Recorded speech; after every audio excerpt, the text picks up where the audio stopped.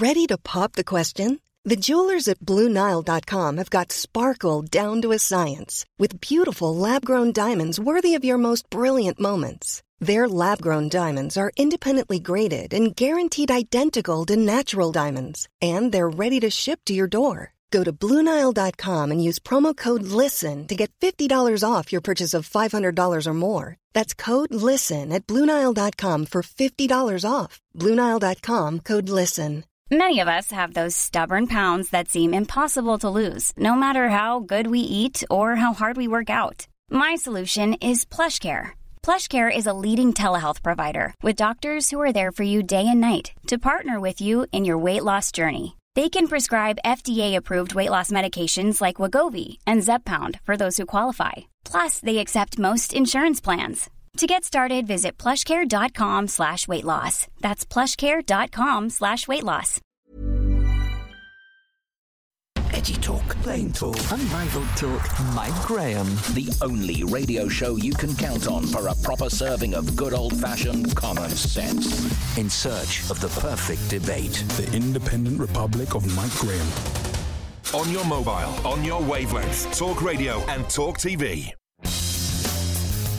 Good morning and welcome to the Independent Republic of Mike Graham right here on Talk TV. Welcome to Bank Holiday Monday. It's a great day. It's a beautiful day. It's a little bit chillier than it should be, but the cold winds are sweeping, I tell you what, across the banks of the Thames, across the river there to ITV, the world headquarters of the wokest television channel you've ever seen in your entire life. It is under threat right now, ITV, not just because of this morning and the scandal surrounding Philip Schofield and his boyfriend, but the scandal which is now encroaching and rapidly appears to be engulfing the head of ITV, the chief executive of ITV, one Carolyn McCall. We are being asked to believe that when Philip Schofield conducted what at least goes on for 5 years, possibly longer, a relationship with a younger man who worked for him, that nobody knew about it, despite the fact that there are pictures of him sitting in between Holly Willoughby and Philip Schofield. The fact that Martin Frizzell, the editor of the programme, didn't know about it, despite the fact that the individual concerned worked on that very programme. Carolyn McCall, however, thought it was a great idea not to bother actually defending people like Piers Morgan, who was later defended by Ofcom when she decided to get rid of him because he said something about Meghan Markle that turned out to be true, but that Meghan didn't like and that she didn't like. She got rid of Piers Morgan, she got rid of Jeremy Kyle without giving any sort of reasoning behind it and without any kind of protection for anything involved with what he was doing and what the show was doing. We had Caroline Flack, who took her own life without any kind of duty of care being given by ITV. But what we've had is a collection of protection for Ant McPartlin, who in 2018 was done for drunk driving. He was suspended for a little while, but he could have killed someone. He wasn't fired, though. He's also been... they were also very protective of David Walliams, a man who turned out to have been doing all sorts of things he shouldn't have been doing, but they kept him on. Philip Schofield, who apparently has just issued a statement in which he's basically said that the reason that he's gone is nothing to do with the toxic atmosphere at this morning. It's all to do with people with a grudge against him who are speaking out now against him. Really? Is that what he thinks? I don't believe so. Martin Frizzell, the editor of the show, it's impossible to believe that he did not know about what was going on the show itself between Philip Schofield, between Holly Willoughby and between the individual concerned who was his boyfriend. Emma Gormley, head of daytime. How did she not know? Kevin Lygo, head of television. How did he not know? Paul Moore, head of corporate communications and a henchman of Carolyn McCall, who was brought in to work under her from EasyJet, where she had come from. This morning, Arnold Clark, the advertiser, is saying they are not renewing sponsorship. The share price of ITV has fallen by more than 50% since Carolyn McCall has been in charge. I've got one question. How is she still in charge? How on earth could she still be running a television station that has gone woke and is potentially going broke? What are the shareholders going to say? What are the board members going to say? The whole thing is an absolute can of worms. But that's not all we've got today. We've got loads more. I'll be on Jeremy Kyle's show tonight, which should be interesting. Jeremy Kyle live, of course, 7 o'clock. We might be talking about this there, because by then, all sorts of things might have happened. Here's what Philip Schofield had to say for himself. Now I no longer work on This Morning. I'm free to say this, he says. I hope you have noticed that it's the same handful of people with a grudge against me or the show who seem to have the loudest voice. This Morning is the best show to work on. With the best people in all the years I worked there, there was no toxicity. and he says you can listen to those persistently loud voices if you like, but the thousands of guests over the years, thousands of staff and crew, hundreds of presenters and contributors all know it is a family of wonderful, talented, kind, hard-working people. Yeah, we've seen families like that before. Interesting take, shall we say. We'll be talking about that with a whole bunch of guests this morning. We have, of course, got Rafe Hadel-Manku. We've got Mark Bukowski coming on as well. We're going to be watching this morning for you, so you don't have to.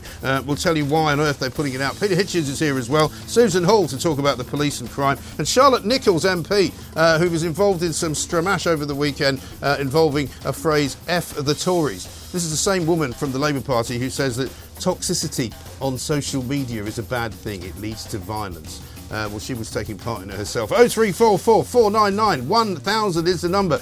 Don't tell me Philip Schofield's not an important story, because this is not about Philip Schofield anymore. It's about ITV, a toxic television company run by people who are making an absolute fortune and being run into the ground because they're going woke and they're not looking after the right people. This is Talk TV.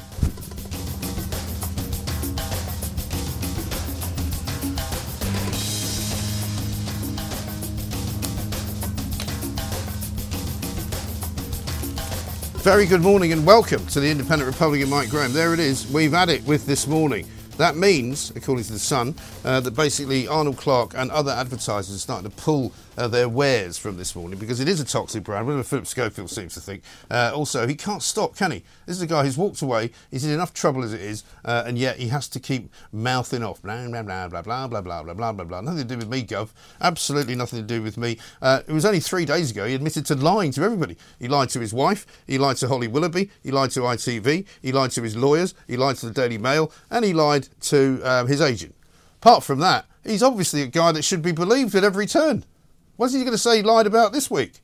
Unbelievable. Let's talk to Rafe Hadel-Manku, historian, broadcaster, senior fellow at the New Culture Forum. Rafe, a very good morning to you.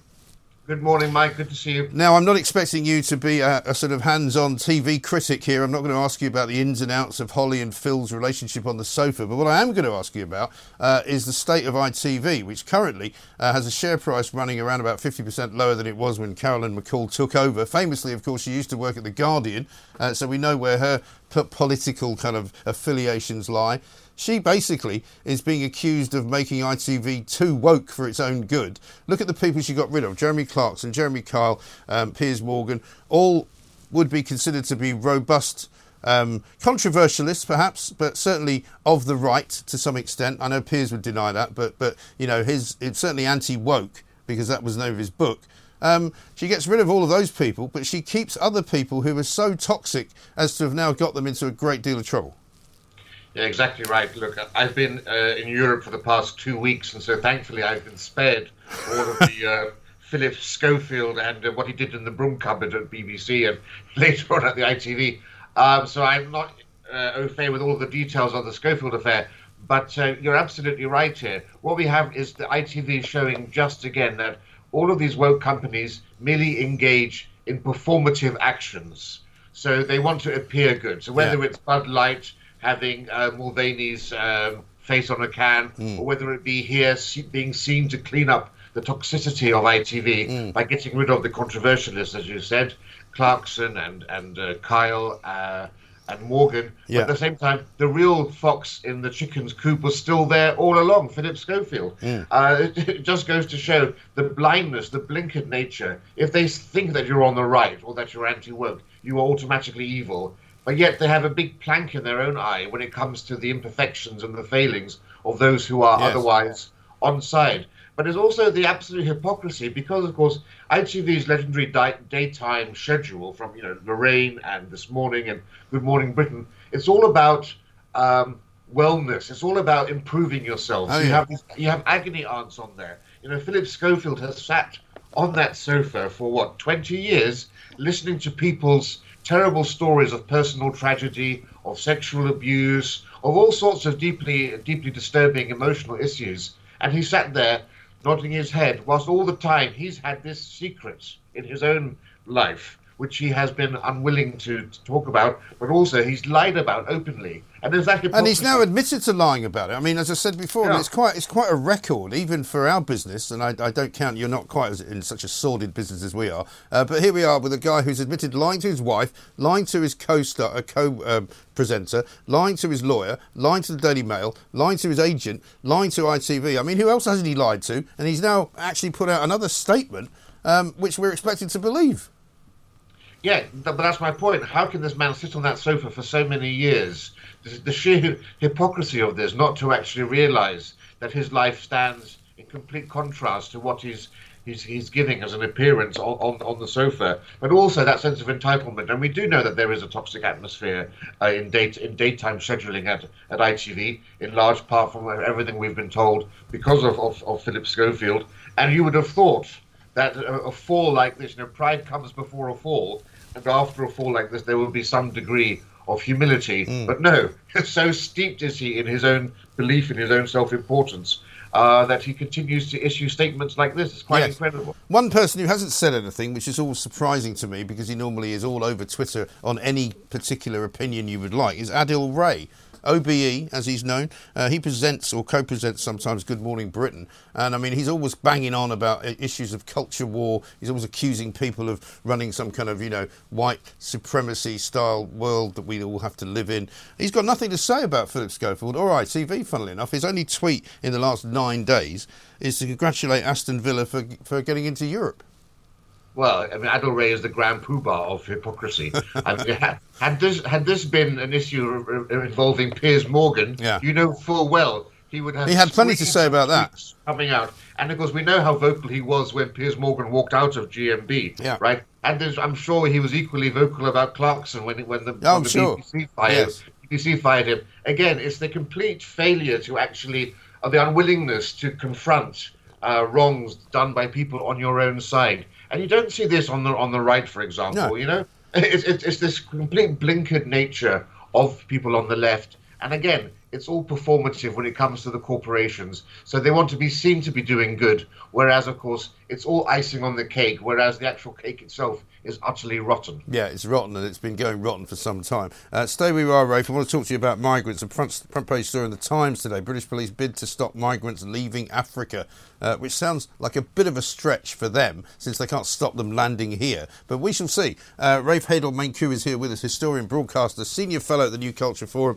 We will be talking about a great many things this morning, including, of course, the police and crime figures, 30,000 muggings going on unsolved, all sorts of nastiness happening in the Sadiq Khan area, where he's got a new book out, where there's ULEZ protests going on everywhere. There was one this weekend. We'll bring you all of that, plus an awful lot more, and the latest, of course, from ITV, as we watch it crumble before our very eyes. This is Talk TV. On the app, on your mobile, Talk Radio and Talk TV.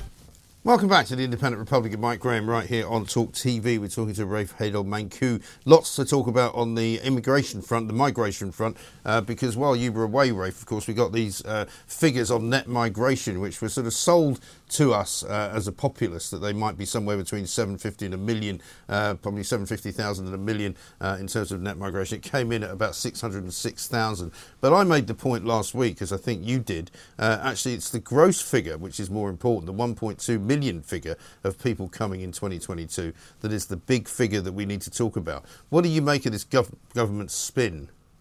Yeah, well, you're absolutely right. In fact, I gave a speech last month on the importance, actually, of not going along with this government spin of net migration, which essentially what it does, it makes an absolutely horrendous situation appear only half as bad as it really is. Because we know 606,000 is the net migration figure, but the gross migration figure is actually 1.2 million. So we're talking literally double the situation.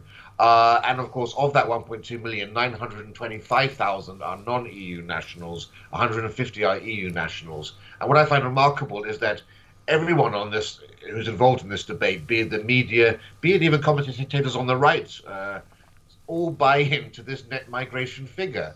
And, for people at home, net migration basically is all those coming in minus all those who've left. And the fantasy that they're trying to portray with this, the government is that those people who have left the country are just the same as those who've come in to replace them. As far as the government's concerned, it's a like-for-like swap, which is, of course, absolute nonsense, because who's leaving and who's coming in are of great consequence and significance, to the future of this nation. Right. A highly skilled immigrant isn't the same as a low-skilled immigrant. And most importantly, of course, a huge percentage of those people who are leaving the UK each year, and it's risen exponentially, actually. One of the reasons it isn't actually 700 to 1 million net migration is because vastly more numbers of people have left the country this year than the ONS was actually expecting. And a lot of these people are British-born or who are culturally British, people who are actually fully integrated into society, which is completely different to those who are coming in, who will take years to integrate if they do at all. Also, the other sort of hidden figure, if you like, is the number of people coming here as dependents of those getting legal visas to either study or to work.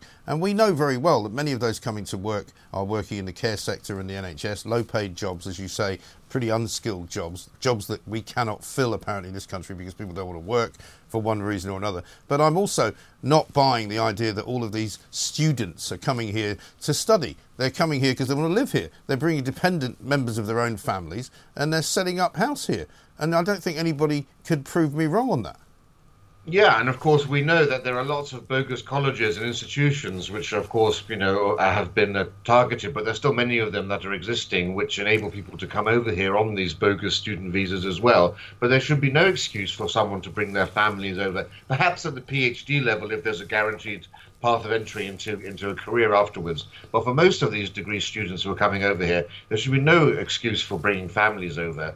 And I think overall, though, I do actually like Labour's idea of having merely temporary visas when it comes to the broader scheme of things that you were talking about in terms of NHS employment, in terms of those areas, fruit picking and so forth, where we can't get locals to do it. But remember, this comes at the same time as we see this surge in benefits claimants who don't even need to look for jobs in order to claim benefits. We've seen a surge of 500,000 people over COVID period who've only had online interviews, who've never actually been face to face with their benefits officers. We now have 4 million people who don't actually need to, and that's costing the nation £22.5 billion a year. Look, Japan has one of the lowest rates of migration. I mean, it has virtually zero immigration into the country.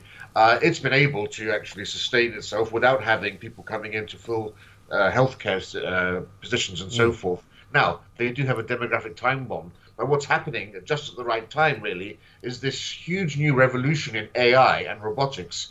We're going to be seeing now over the next 20 years, AI and machinery taking over a lot of the roles of doctors, surgeons, nurses, and so forth, which may actually come just at the right time for Japan, which is basically entirely homogenous.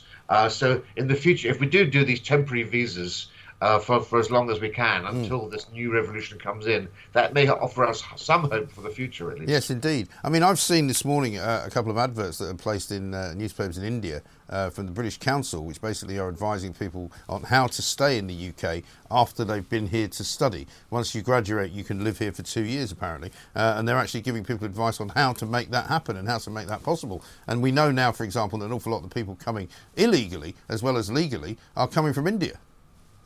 Yeah, I mean, this is one of the crazy things, including channel crossings. I mean, to come from India all the way to France, just to come into, makes a complete mockery of this, even more ridiculous than the Albanian situation, I would say. But of course, at the same time, we're being held to ransom, of course, because Britain is so keen to have a free trade deal with India, and India, of course, being this great, huge, burgeoning economy, is able to call the shots, and and Modi's made it quite clear that, students are something that he's not willing to compromise on. Right, interesting. And the front page of the Times today got a fascinating story saying the British police are going to try to stop migrants from leaving Africa. They're going to try and help governments in those countries to break up people smuggling groups, because what we do know is these people smuggling groups are so efficient now that they're basically going to find their prey, if you like. They're going to find people, some of whom will be able to pay them money to come here, others of whom they will kind of enslave, if you like, to bring here from countries like Eritrea, from places like Somalia, Ethiopia, all of those sort of countries, Sudan, where people are ending up in boats coming to Dover. Yeah, but it's like a sieve. Once you try to plug one hole, another hole will open up. All of these harebrained schemes that they make good headlines, and they sort of convince, unfortunately, a large proportion of the population who keep voting for the Tory party on these blatantly false manifestos to control immigration, like Rwanda and so forth. The government simply needs to make Britain less attractive than France. It's not rocket science, We have an open black market when it comes to jobs on the black market, when it comes to restaurant workers and so forth.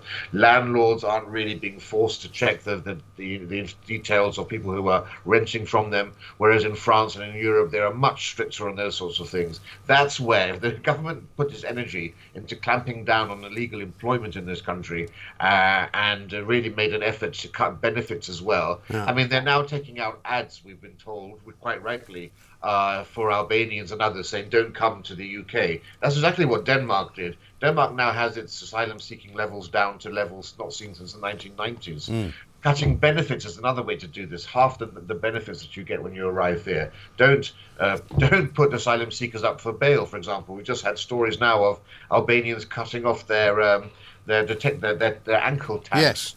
Well, I've seen there are people doing that on TikTok. I mean, that's how obvious it is that they're doing it, right? And we're told this morning that something like 12,000 Albanian migrants have breached their bail conditions. Yeah, exactly. And so, of course, we've got this new illegal immigration bill coming through, which is supposed to be very strict by detaining anyone who arrives here illegally. But after 28 days, they can still apply for bail. Yeah. Why is that? This is a complete mockery of the whole situation. Albanians are the single largest foreign group in our prisons. It costs £100 to fly from Albania to Britain. If people are paying thousands of pounds to cross over the channel, they're obviously not coming here with good intentions. I mean, also, I've been saying this for so many years now, and finally, other media are picking it up, that many reasons why they come illegally is because they've already been deported once, because they've already been here, they've been found to have been involved in nefarious criminal activity, because the Albanians, as I continue to tell people, run all the cocaine markets here, they run all the cannabis markets as well, they've become the new kind of European mafia. We've spoken to Gavin Mortimer about that over in France. They run basically drugs and people across Europe. That's what they do. And I don't mean by that every single Albanian is a criminal. Of course not. But many of the ones coming on the boats are. And as we can see now, how naive do you have to be to give people bail and then go, oh, they didn't turn up for their appointment? Really? Yeah, I mean, the Albanian mafia make the Italian mafia look like the Vienna Boys Choir. They do. I mean, it's an absolute scandal that this has been allowed to continue. When we had the Ukrainian refugees coming over, all we saw were women and children coming over. Those are genuine refugees. Yeah. When all you have are thousands of young men under 40 coming over, a significant percentage of the Albanian male population now has come over to the UK. You know that they're not genuine refugees. Albania is a safe country. Sweden has the right policy here. Anyone who comes to Sweden from a safe country is automatically deported. Albania is clearly a safe country. That's why people aren't flying over here. They're coming here by boat. Again, claiming that they're victims of modern slavery. There are those who say Albania is actually a safer country than Britain now because all the Albanian gangsters are living here. But there we are. Listen, Rafe, great to see you. Thank you very much indeed. Rafe Hedel-Manku, historian, broadcaster, senior fellow at the New Culture Forum. Coming up next, more on ITV. We're going to talk to the PR guru, Mark Bukowski, and we'll get from him whether this programme can survive or whether this entire ITV network, the wokeists, can survive. Go woke, go broke. That's our message to Carolyn McCall. Welcome back to the Independent Republic of Mike Graham right here on Talk TV. Got an awful lot of great messages coming through already, and of course many of you want to have your say. This is the place to do it. This is the one place where you get the truth, the whole truth, and nothing but the truth. And we have not gone woke here. Looking like a great show, says Lynn in Essex. I noticed last night Gary Lineker was doing a show on ITV. Why? Never watched this morning. It's such a poor show. Always thought there was something odd about Schofield, though. At last, says Tim, the police have made a sensible decision to stop attending clear mental health issues. Yeah, we're going to talk about this a bit later on. It will be tough for them knowing there is a person in need at the other end, but the government have continued to use the police to cover up failings in the health service for many years by both Conservative and Labour. Now, if it wasn't already clear to everybody, the prolonged cutbacks will truly be realised as we watch the NHS completely fold under the pressure. Exactly. And John in Sutton says, Mike, Schofield uses celebrity to manipulate a starstruck young person and then had a sexual relationship with him. It's classic predatory behaviour. Well, let's talk right now to Mark Bukowski, who is, of course, the man to talk to about all matters to do with television, to do with public relations, to do with image. Because ITV's image right now, I have to tell you, is right down the gurgler. In the front page of The Sun this morning, it reveals that we've had enough with this morning. ITV has lost millions of pounds in advertising since Philip Schofield's affair rocked the broadcaster. And, of course, since his confession last week that he lied to everybody, including his own lawyer, including his wife, including his co-host Holly Willoughby, including ITV, including his own agent, who's now fired him. He says he lied to the Daily Mail as well. He's come out this morning, all guns blazing, basically attacking the people attacking him, saying they've got a grudge against him. It's quite extraordinary what is going on. Mark Bukowski is here. Mark, a very good morning to you. Morning, Mike. This is turning into a better soap opera than anything they've ever put on TV.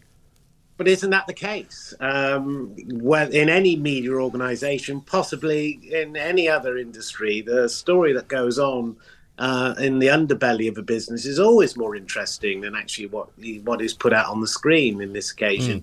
And referring to that statement that he's put out on his Instagram feed, what a disaster. I bet you ITV are holding their heads. I know. How can anybody who has declared with the most extraordinary showbiz mea culpa I've ever seen, and I suspect you've ever seen. Yeah, exactly right. He's taken the full blame for it. Yeah. I lied to everybody, and I know from talking to folk inside this just how shocked that they were about this revelation, which obviously was on a Friday at the sort of 4:00 in the afternoon. Yeah. The only reason doing that because the truck was coming. But, if you are someone who has lost the trust of everybody, putting out a statement like that just keeps the story running. Yes. And everybody is descending on it saying, well, of course you're going to say that. Of course you're going to say that. And of course he does say that because it's akin to looking for a gas leak with a lit match. But I've been involved, as you have, in this business, this game, whatever you want to call it, for a long time. And there's definitely a period where when somebody important leaves a job that they thought was very important, it takes them a while to get to terms with it, doesn't it? And they go through various different stages of, sort of grief, anger, blame. He's currently right at the beginning of it, so there's more to come from him. But you're right. I was stuck in a traffic jam trying to get to Sussex on Friday afternoon. When I finally got there, had a look at the old news feed, and there it was, as you say, the biggest mea culpa I think I've ever seen, where he told everybody that he'd lied to everybody. But the first thought I had there was that he's trying to give them a way out, because, we're asking the question this morning, is it actually even conceivable that all of these people who say, oh, he lied to us, didn't know? It's incredibly difficult to believe. We've got pictures of them together, these guys going in and out of the Ivy restaurant, pictures of them at ITV, pictures of him by Schofield's side at all times since about 2018, working as his close personal assistant. You know the business we're in. You know how close people are. You know how television people are. Loads of people must have known. I just can't believe. And when we see Dr. Ranj Singh also joining in yesterday and saying, well, I went to the top of ITV to tell them about this toxic culture of bullying, this toxic culture of harassment, he was then himself kind of cancelled. Look, when people leave a programme, there's always sour grapes. So, of course, people are leaping on the back of this, crisis to, get some clickbait for themselves. That's not surprising. Ever thou shall be thus. Going back to your point, which was about, separation and grief. Look, this guy's had a very illustrious career. He's been on the programme, for 30 years.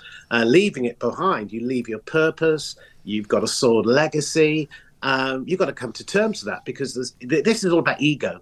This is about where you are one of the most important people in television and people pump up your ego. Executives, agents tell you you're the most wonderful person in the world. Nobody gives you sort of the hard truths. No one is a critical friend. You fire people. But some people got the hard truth. This is why ITV are now in the firing line, because it's not any longer just about Philip Schofield. I'm sure he will help with their demise, whether inadvertently or not. But, Piers Morgan was told a hard truth. He was told he had to leave or apologise.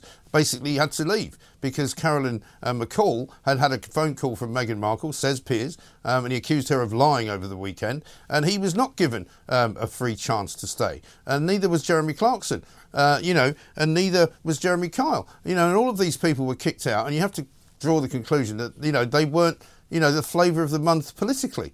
That's why they were gone. Meanwhile, Philip Schofield was protected. Ant McPartner was protected after he drove a car drunkenly into another car, could have killed somebody, and we haven't even started talking about David Walliams and Caroline Flack.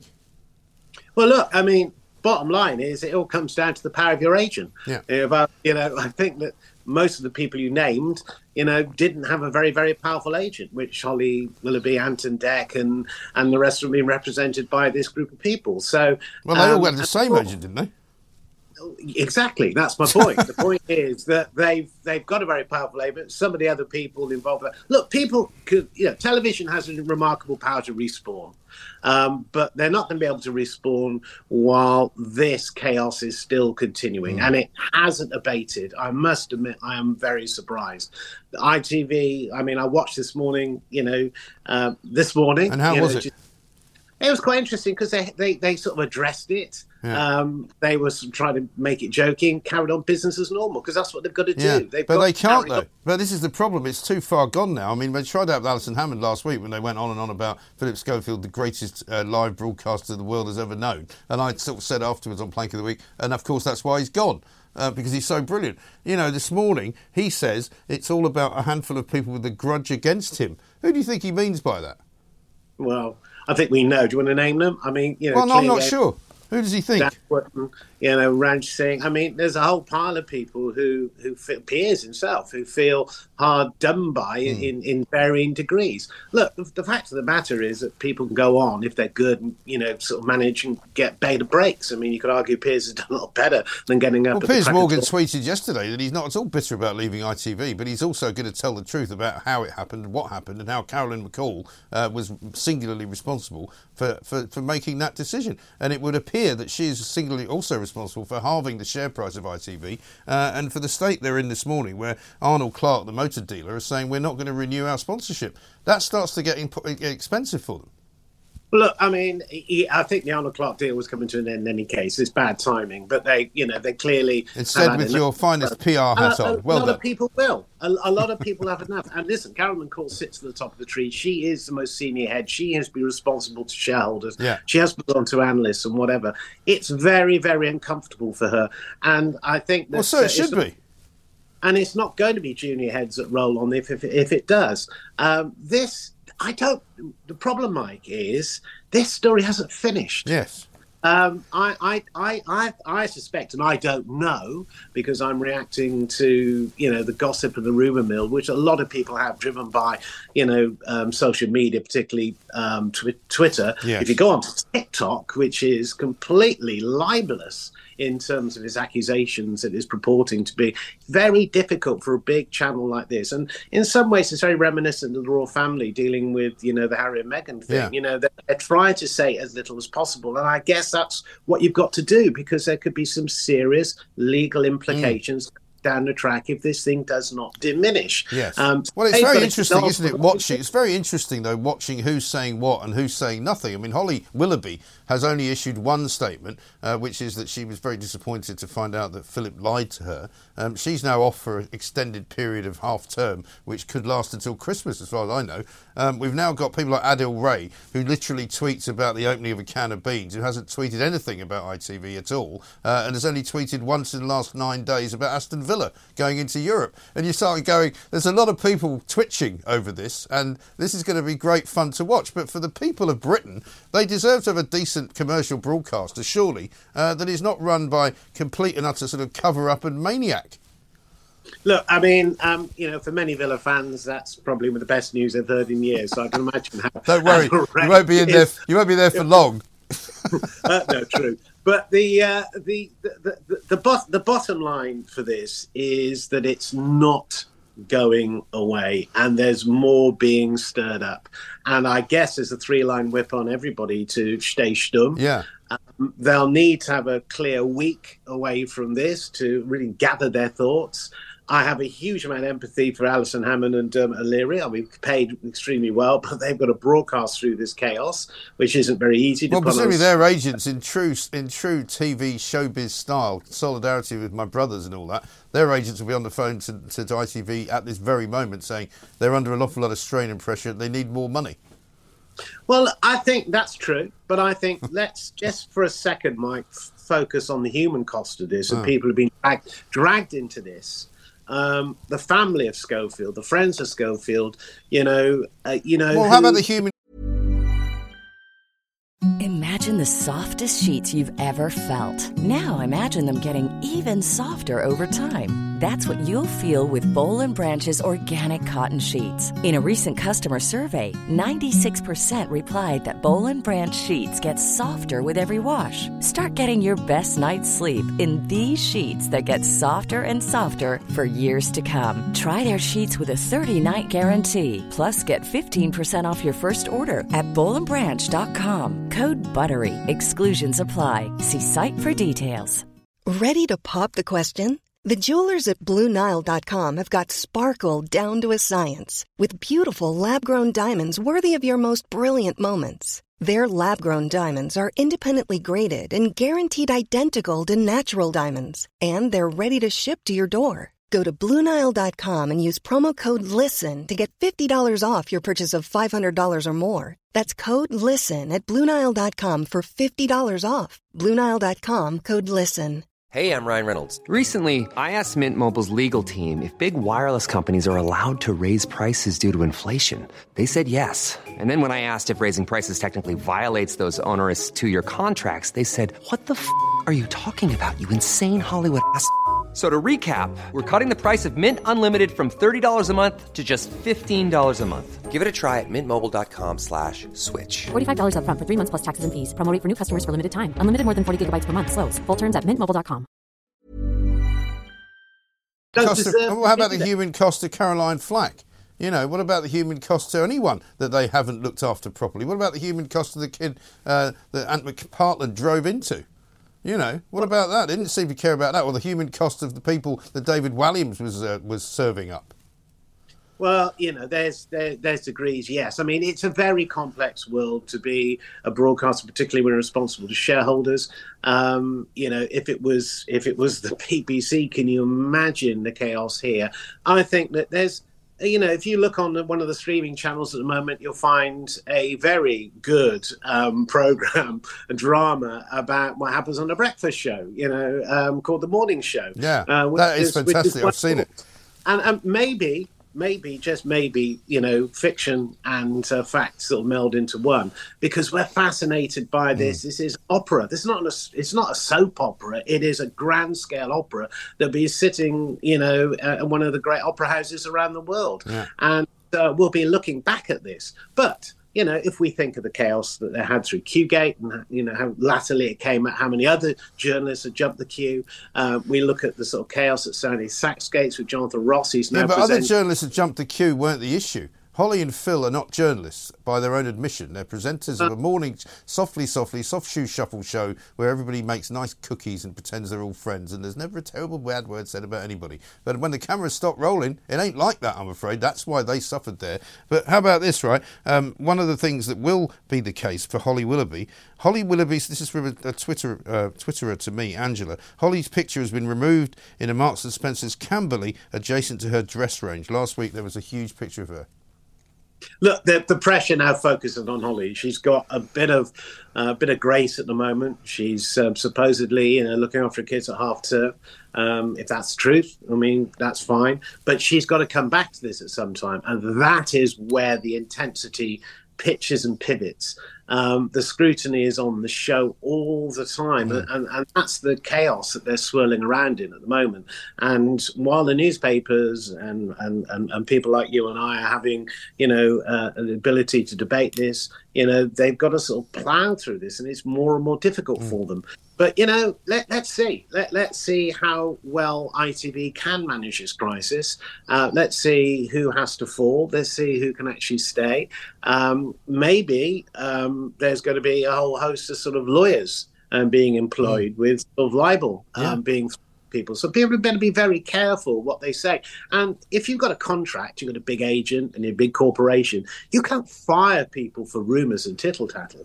And if people face up to the bosses and say, no, there's absolute no truth in this is all absolute rubbish, and nepotism, Nepo babies are all over the place. Yeah, but they didn't even interview or ask any questions to the guy concerned. That's the other problem. You know, they haven't done what you might call a rigorous search of the information. They basically asked somebody, he said it's not true, and they've gone with that. Well, if it wasn't as thorough, then they're going to get caught out by this. If you know the sins of the past are going to catch up with them. Yeah. I know at the moment they're having a lot of problems because they're denying loads of things as factual to newspapers, and newspapers aren't believing them and running the stories accordingly. Which is a really bad place for an organisation to be, where you don't have the relationship with senior people in the media world to sort of trust you. And while the trust is gone, the stories will just multiply, and rumours and gossip will then pick up speed, and it becomes an ongoing sort of perfect storm. Yeah, I think Schofield this morning has opened up a giant can of worms, and we're going to see it. And we're going to see it. So I think we might have to have you on again before the end of the week, because there's going to be some stuff flying around. I nearly said a bad word there. Listen, great to talk to you. Thank you, Mark Bukowski there, PR guru. This is a massive storm. And I know there are still some of you out there who think this is not a big story. Some of you out there still think this is not a big deal. Let me tell you, it's a massive deal, because it's all about trust in the media. It's all about how the media represents you and how they present things to you. Because at the end of the day, if you have an organisation that's gone woke, they ain't telling the truth. They're telling you what they want their truth to be, and they want your truth to be. And that's why this is important. This is Talk TV. Welcome back to the Independent Republican Mike Graham right here on Talk TV. Susan Hall coming up very shortly. Also, we're going to be showing you an amazing clip that we've found from Sweden of how they deal with the old eco-nutters, the eco-zealots who were trying to get themselves involved in a particular TV production as well. But let me just read you once more, because I think you have to pause and take a bit of a deep breath when you read this. This from, of course, Eamon Holmes, former ITV presenter. Schofield has just put out a delusional statement. Like Holly, and he means Holly Willoughby, he puts it on Insta Stories, so if it all goes wrong, there is no record after 24 hours. I presume he means by that it will disappear. I'm reluctant to give the liar, that's Philip Schofield, any more publicity, but believe me, Pip, if you are looking for a fight, you have picked on the wrong person. Blimey. Goodness gracious me. That's the happy family that is ITV, ladies and gentlemen, as they keep telling us. We'll try and bring you a clip from the show this morning, because I find it amazingly hard to believe that they've even had the cojones to do it. I mean, it's just ridiculous. Just ridiculous. Let's talk to Susan Hall and get a little bit of common sense on the show, because she is, of course, chair of the Police and Crime Committee in London at the Assembly, and also she's now a mayoral candidate going up against the dreaded Sadiq Khan. Susan, a very good morning to you. Good morning, Mike. How are you? I'm very well. It's hard to take your eyes off this ITV car crash. It's better than anything they've ever produced for television, isn't it? Oh, it's getting ridiculous, isn't it? I mean, if people want to watch it, fine, but, you get a bit bored with all these stars throwing their toys out the pram, don't you? I mean, there are many, many more important things going on, and of course, we're going to talk about them here. Just 1 in 12 violent muggings resulted in charges in 2022. The police today saying that they're no longer going to be going out and investigating people with mental health problems, which, hard as it may sound, I think actually is probably the right decision, because they're clearly having loads of their time taken up by dealing with things that are not really their responsibility. Oh, 100%. And this has been going on for quite some time. I was with some police officers in a hospital once with somebody that was suffering from a mental illness, and I waited with them for a while, and they said this could take hours and hours and hours. And I believe now it could take up to 14 hours to hand over somebody to the medical authorities. We need our police on the streets. We need our police in the response cars driving around, especially at night time. People do not feel safe. You don't often see police cars driving around at night. Often they're stuck in hospitals, they're doing other things. So Mark Growley is quite right here. He really is. Yeah, absolutely. And hopefully that will free up police to do more of the proper sorts of work that they need to do, because a lot of the muggings, I mean, my son was up in London, my 18-year-old, going to a sort of festival on Saturday, staying over with his mate, and I found myself saying to him, look, and I know that you might have said this years ago, but I said, look, don't take your phone out on the street, just be really aware of what's going on. If people are around you on bikes or scooters, just be very careful. They're very good at just nicking stuff. And I'm afraid that that's what London's like now. Well, it is. And if you're a female, I mean, we carry our keys in between our fingers so that we, hit somebody if they come up from behind you. When you talk to young girls that are out clubbing at night, if there's any clubs open, because London now, I'm afraid, under Khan, seems to be closed after 10 o'clock at night. But they said they don't feel safe at all. We've really got to sort this out. For our capital city, it's in such a mess, and it's because Khan is just letting everything go from every direction. Yeah, I mean, I'm trying very hard to think of anything, I'm not sure why, but I'm trying hard to think of anything that Sadiq Khan has improved since he's been Mayor of London. I can't think of anything, can you? No. No, because I've been asked this before. I mean, have you seen his book? We got a copy of his book here, and I don't know if there was a bad print run or something, but ours is all out. The pages are all out of sync. It's like when you're looking at it, it looks as if you're not wearing the right glasses. Are they really? Yeah. No, I'm sincerely hoping that somebody in our office will take it for the team and read it and just tell us. I'm taking it down to my house in Sussex for kindling, because it's not as warm at the moment as it used to be, so I'm just going to set fire to it in the old wood burner. Well, he seems to be spending so much time promoting this book. I wish he'd spend more time looking at the problems in London, and policing is certainly one of them, as we've just alluded to. Yes, exactly. He's paying more interest in his day job, quite frankly. Right. And so you are now joining the fray. You've announced your mayoral candidacy, and one of the things that you're going to be standing on, obviously, is you're against the expansion of the ULEZ zone. Tell us why. Oh, you only have to talk to residents. You only have to listen to people. Nobody wants it in the outer London zone. And for people that say it's not going to affect them, I'm very sorry, but it will, because we've got so many tradespeople that live outside London that vans aren't compliant, and they'll just go and find work outside London. They won't come into London, which will cost every one of us more. Bringing goods into London will cost more. Yeah. And for people that just cannot afford it, it's nothing but a tax grab, quite frankly. And it's the poorest the most, which is just disgraceful. So if I am lucky enough to become mayor, it would be stopped on day one. Yeah.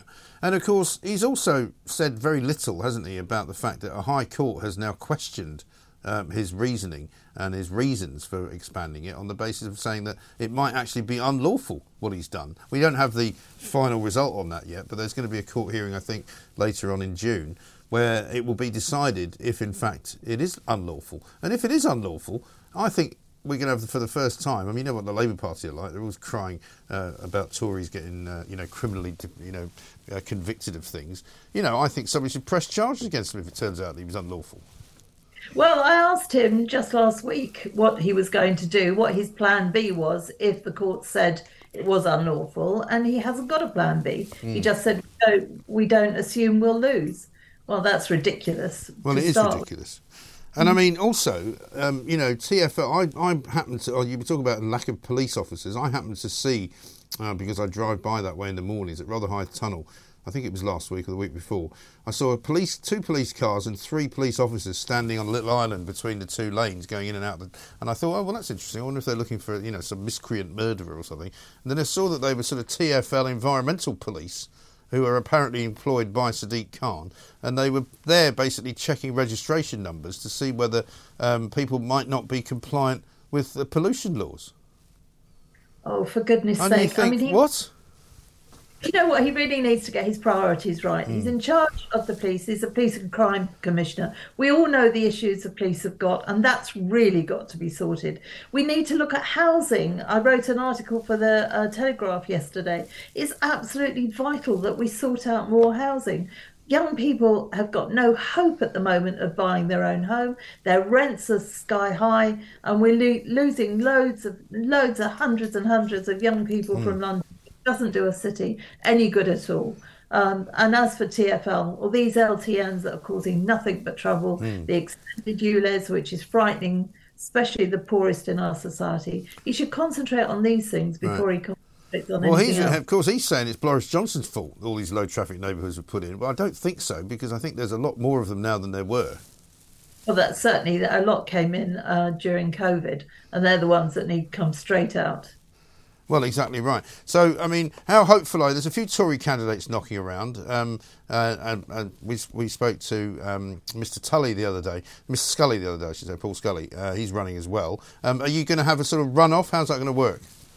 Well, there'll be a proper format for us talking to the members, and then we'll see. All the other members all the other people putting in are extremely good. I'll just take my chances and see how I do. It does feel a bit different this time around, though, doesn't it? Because I sense that many more people are unhappy with Sadiq Khan than there were a few years ago. Well, and so they should be. Just look at the mess he's making of London. I mean, my pitch will be for some common sense approach to everything. We've got to sort out police. First of all, we have to stop the ULEZ extension from day one. Then we have to really get a grip on policing in London. We have to hurry up house building and build better. I mean, shoving up loads and loads of high rises is not where anybody wants to live. We want to be putting in a much better form of property, even if it's high density, but people, if they can have their own front door and a tiny, tiny little garden, it makes life so much nicer for so many families. We must encourage families. All he's building is 1 and 2 bedroom flats. Right. That doesn't encourage people to put down roots, live there with their families and create a whole neighbourhood, which is what... Well, the other problem with London is that it's become a sort of a city of extremes, hasn't it? It's become people who kind of service the very rich, and the very rich, the middle class people, have kind of started to move away in such numbers that there are schools closing down.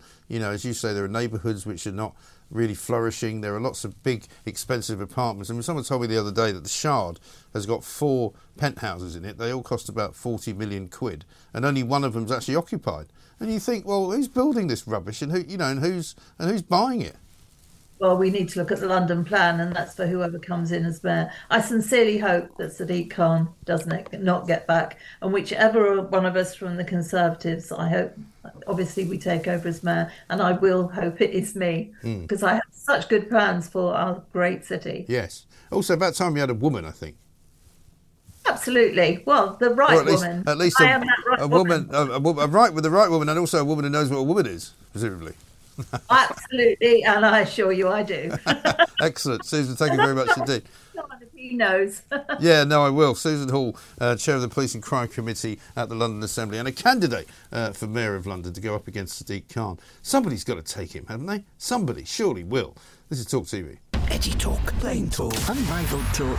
Mike Graham, the only radio show you can count on for a proper serving of good old-fashioned common sense. In search of the perfect debate. The Independent Republic of Mike Graham. On your mobile, on your wavelength, Talk Radio and Talk TV. Welcome back to the Independent Republic of Mike Graham right here on Talk TV. Coming up this afternoon, we will be doing a great many things. Taking more of your calls, of course. Many of you have got plenty to say about what's going on at ITV. We've had a really explosive morning where both Philip Schofield and Eamon Holmes have both put messages out on social media. Basically, Philip Schofield more or less accusing people who have grudges against him of somehow being the reason why he's getting so much flack, maintaining that there is no toxic atmosphere at ITV's this morning, even though he's still no longer working there. Eamon Holmes basically calls him a liar, says if you're picking a fight with me, you're in the right place. That's exactly what you will get. This morning, meanwhile, goes on without either of those men, and we'll bring you news on that all throughout the day here, because there's an awful lot of pressure now being brought to bear on the board.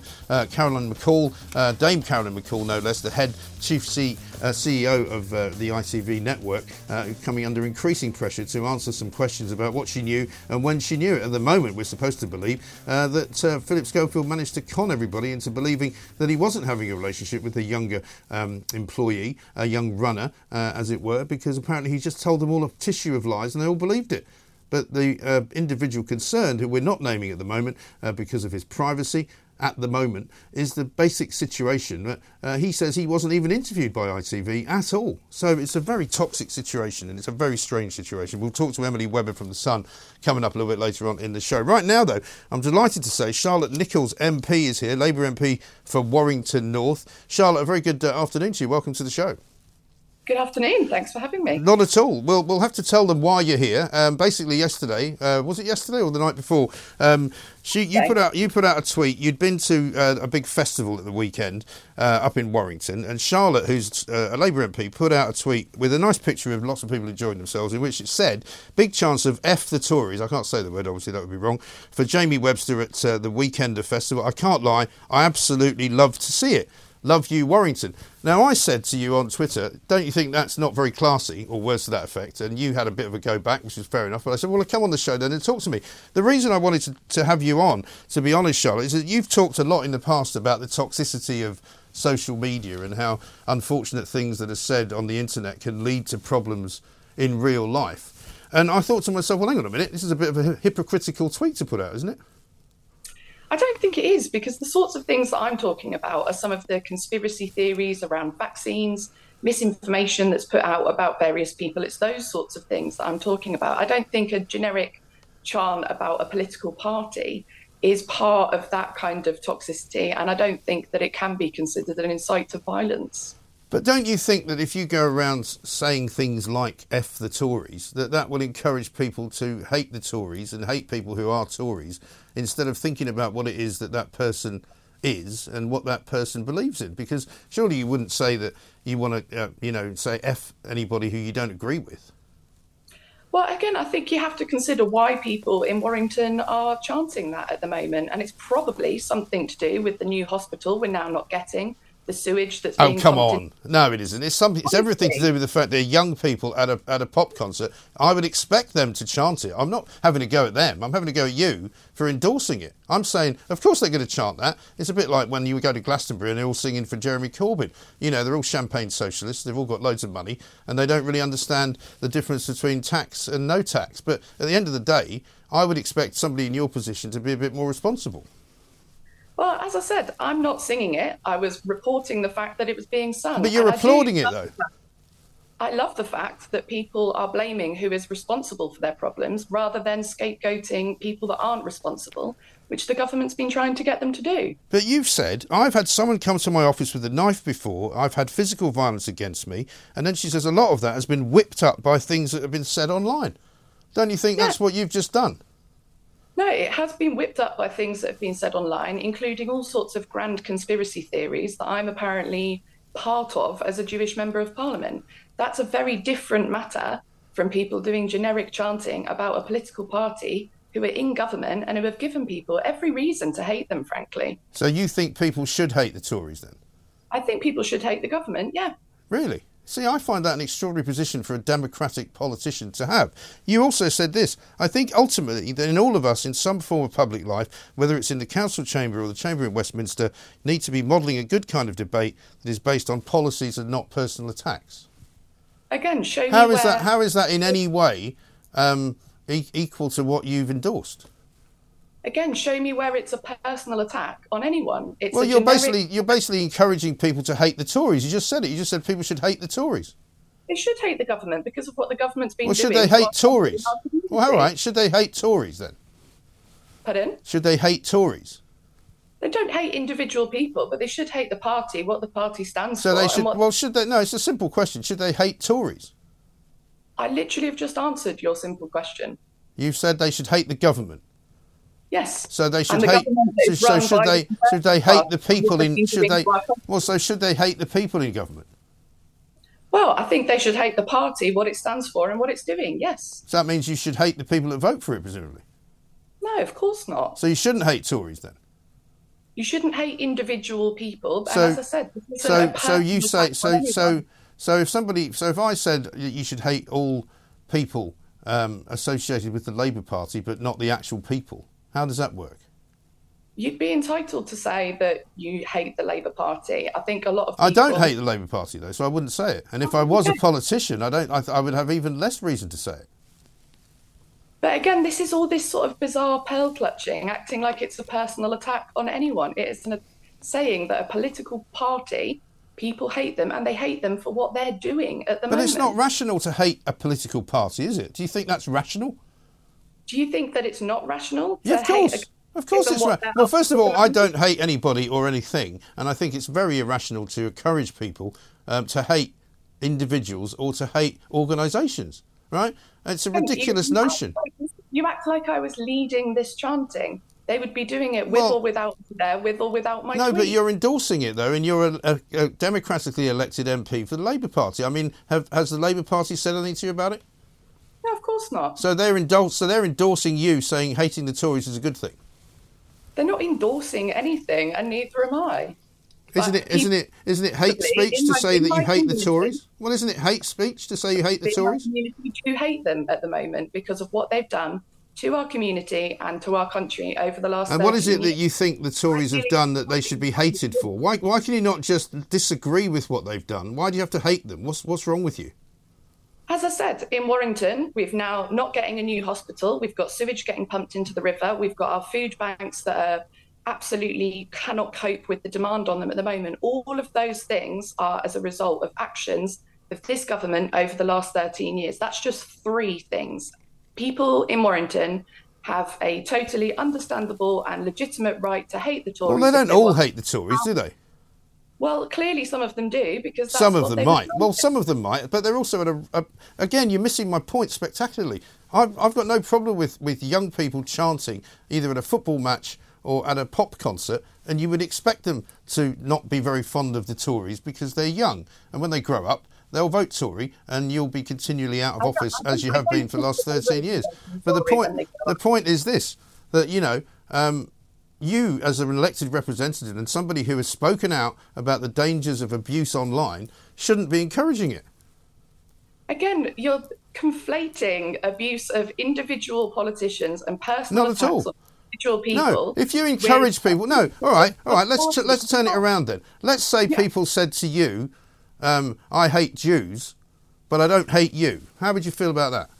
Honestly, trying to say that F the Tories is in any way comparable to anti-Semitism. No, I'm saying that you're attacking a group of people, right?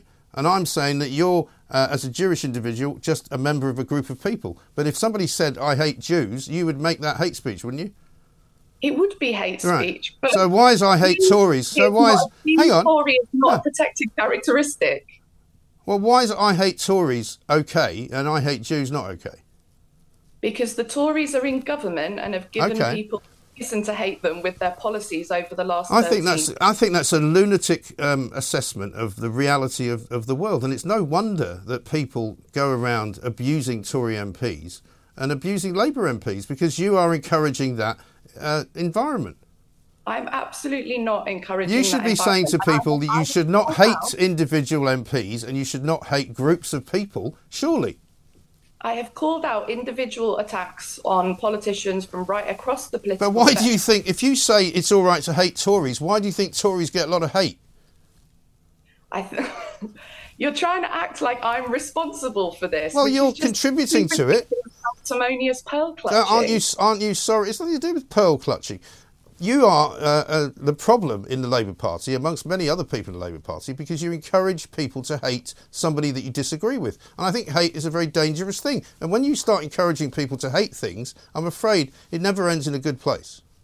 This is honestly, there was much more offensive things being chanted about Leeds at the festival. It's something that is less offensive than anything that you'd hear on any football terrace, in any rugby league stadium. And the fact that... Yeah, but you're an MP and you've endorsed it. ...offended by it is just utterly bizarre. Well, you think it's bizarre because you're so removed from reality.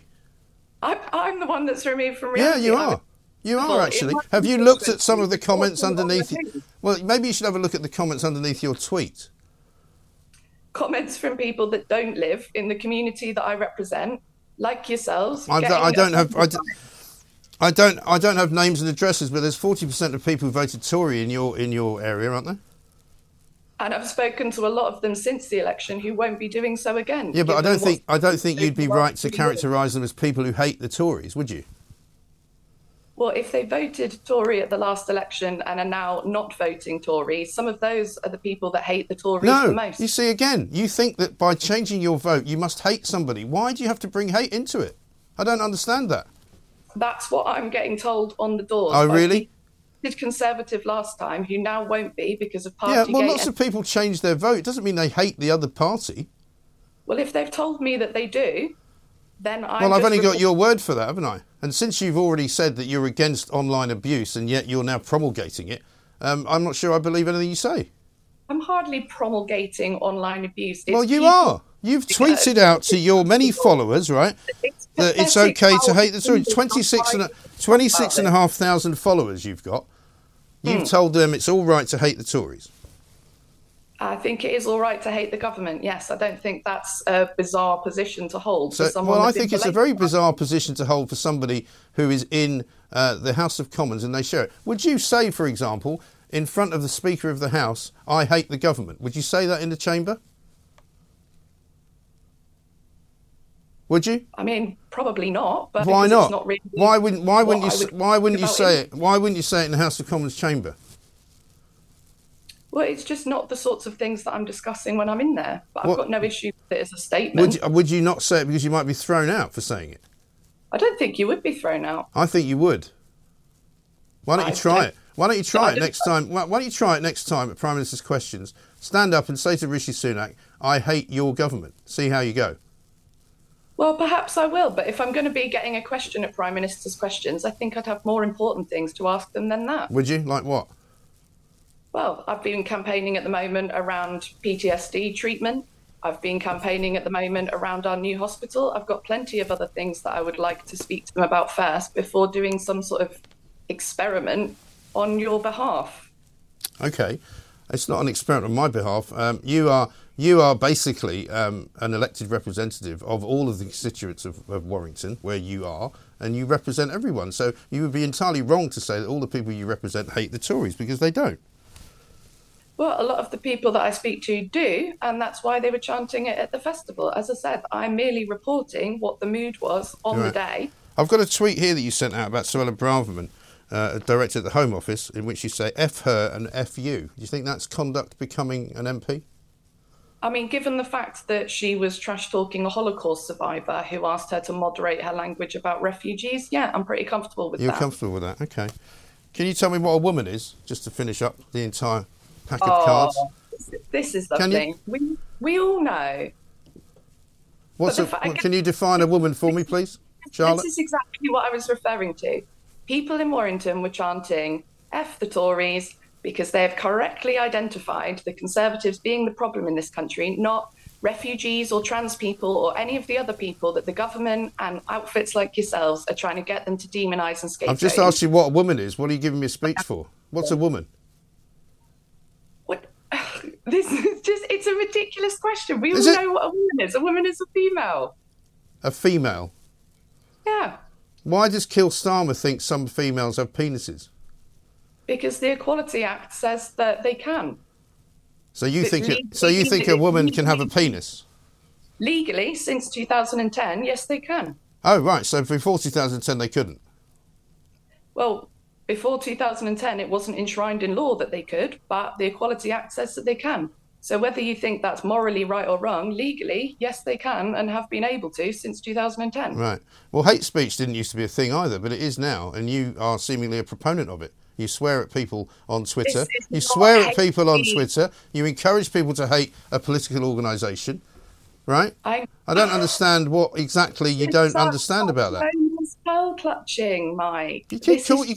I don't even know what pearl clutching is. I don't have any pearls. I'm not clutching anything. Pretending to be offended, Mike. I'm not pretending to be offended. I'm saying you're irresponsibly encouraging people to hate a political organisation. I think that's wrong, and I think it's against all of the tenets of democracy. And I think you actually know that, but you're just trying to impress. You're just trying to impress your sort of loony lefty followers, aren't you? No, I'm just trying to come on here and have a discussion with you. Well, that's what we're having. Well, why do you keep telling me I'm clutching my pearls? Because you are clutching your pearls. I'm not wearing any pearls. I don't have any pearls. I'm not clutching anything. It's a metaphor, Mike. Oh, is it? Okay. Well, maybe what you should do about metaphors is learn about how you're supposed to conduct yourself, because you're not conducting yourself as a parliamentarian ought to. And I think if you think you've lost the plot. And the fact that you say you wouldn't say it in the Houses of Parliament proves to me that you're just grandstanding and making out that better things to discuss in there, Mike. Just as I think we've both probably got. So what? So you don't think the parliamentary chamber is the place to tell the Parliament that you hate the government? You don't think that's the place? The government literally work there. But I would tell them all the things that they've done wrong, which is what I've been doing for the last 3 years. Well, yeah, but so why say you hate them then? I mean, I do hate what they're doing to our No, you said you hated the government. You're going to change it now. I hate the Tories, yes. You hate the Tories. Finally, we get there. So you hate people who vote Tory, you hate people who are Tory, you hate Tories. I hate the political party, I hate the ideology, I hate what it's done to our community and our country. And you don't think that is in any way encouraging violence against Tory MPs, do you? No, I don't. And I think it's pathetic that you're trying to claim that it is. Well, I think you're terribly, terribly hypocritical. But thank you for coming on and trying to explain it. And good luck next time you meet a woman. This is Talk TV. Across the UK, online and on DAB, the Independent Republic of Mike Graham on Talk Radio. If you enjoyed that, be sure to catch the whole show 10 to 1, Monday to Friday on Talk Radio, via DAB, online or via the Talk Radio app. If you have an opinion on the stories we cover, we'd love to hear from you. Call us 0344 499 1000 or tweet at Talk Radio during the show to have your say. The Independent Republic of Mike Graham on Talk Radio.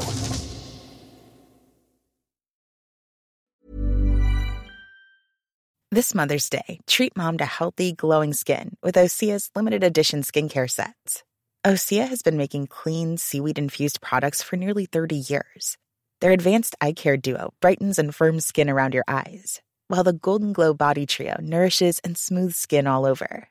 Go to OSEAMalibu.com and use code MOM for 10% off your first order site-wide.